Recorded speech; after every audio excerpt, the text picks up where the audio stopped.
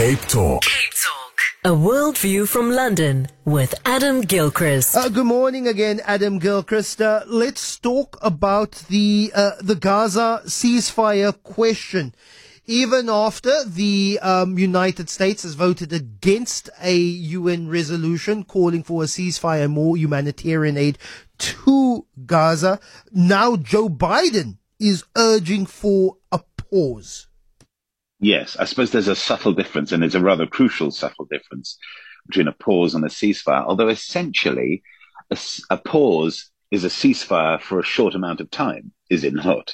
But what this is about, of course, is about the untold damage being done to civilians and civilian infrastructure in Gaza. Could that place be inhabitable after all this is done? I mean, we've asked the same question in Ukraine, after all, and other conflict zones around the world. But Joe Biden certainly, when heckled, admittedly, he was giving a speech and the heckler came up urging him to call for a ceasefire. I think we need a pause, said Joe Biden. Now, Antony Blinken has gone back to the Middle East today and is having talks, I think, in Jerusalem and beyond. And he has absolutely not talked about a pause or a ceasefire, but has talked about just minimizing civilian casualties. And he talked about specifically seeing a boy and a girl taken out of the rubble and how upsetting and so forth. And we get that. And I do understand militarily that a ceasefire kind of, if it's one way, hands the advantage to the opposition, to Hamas, to regroup, to hide, to move, to rebuild, whatever. But at the same time, I don't think the world can stand around seeing what's happening and find it acceptable. There's got to be some halfway house, and maybe a pause would do that. Maybe. Definitely. And then to Australia now. Australia's murder by mushroom. A woman has been arrested. Yes, let me take you off to a small town in Victoria in Australia on the 30th of July. Erin Patterson invited some of her family round for Sunday lunch. Well, technically speaking, it was her ex-husband's family, her ex-husband's parents and auntie-in-law and brother-in-law. Yum! Mushroom Wellington, which actually is really nice if done well. But oops, death cap mushrooms ended up inside the pastry. Now, was it by accident or by design?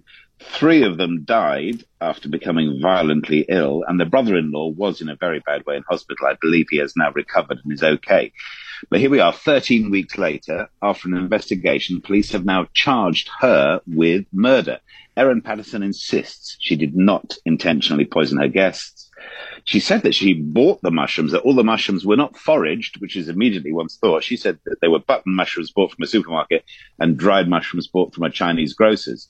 But she and her 2 children who were at the lunch were unharmed. So the plot has thickened, and the homicide squad inspector in charge of this, Dean Thomas, has stressed the complexity of the case and is also well aware that the world, including us, are talking about this, so they need to get to the bottom of it.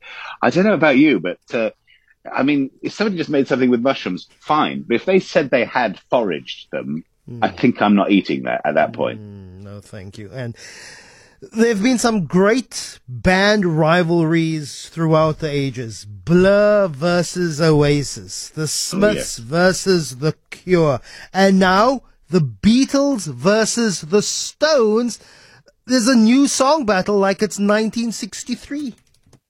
Yeah, when the Rolling Stones first rolled in about a year after the Beatles, well, first rolled in with their first hits, I should say. So 1963, here we are then, 60 years later. The Beatles' last ever song, they tell us, Now and Then. You may have heard it. It was out only yesterday. This was recorded by John Lennon before his death, handed to Paul McCartney after his death. 43 years later, Sir Paul and Sir Ringo have completed the track, helped by a bit of AI technology. The verdict: it's kind of okay, a little bit eerie, wistful, but not, as George Harrison said when he was still alive, rubbish, which is, I mean, that was then, this is now. Then versus the Rolling Stones, who've become the first act to reach the top 10 in the United States with new albums in every decade since the 1960s. They got this new album, Hackney Diamonds, is only just out. It's gone straight into number 3 in America's Billboard chart. Their 38th album. The Beatles only had 12, I think. So the Stones have clocked them up, 38. They've also hit the billion stream mark for downloads of the Rolling Stones. But old rockers never die. They just fade to black, as they say. It's been out for 15 hours. It already has amassed 4.1 million views on YouTube. We'll play the new Beatles track now and then when we have a gap. Adam Gilchrist, enjoy your weekend. Chat to you on Monday. Have a good one. Thanks, Lester. Enjoy your parade.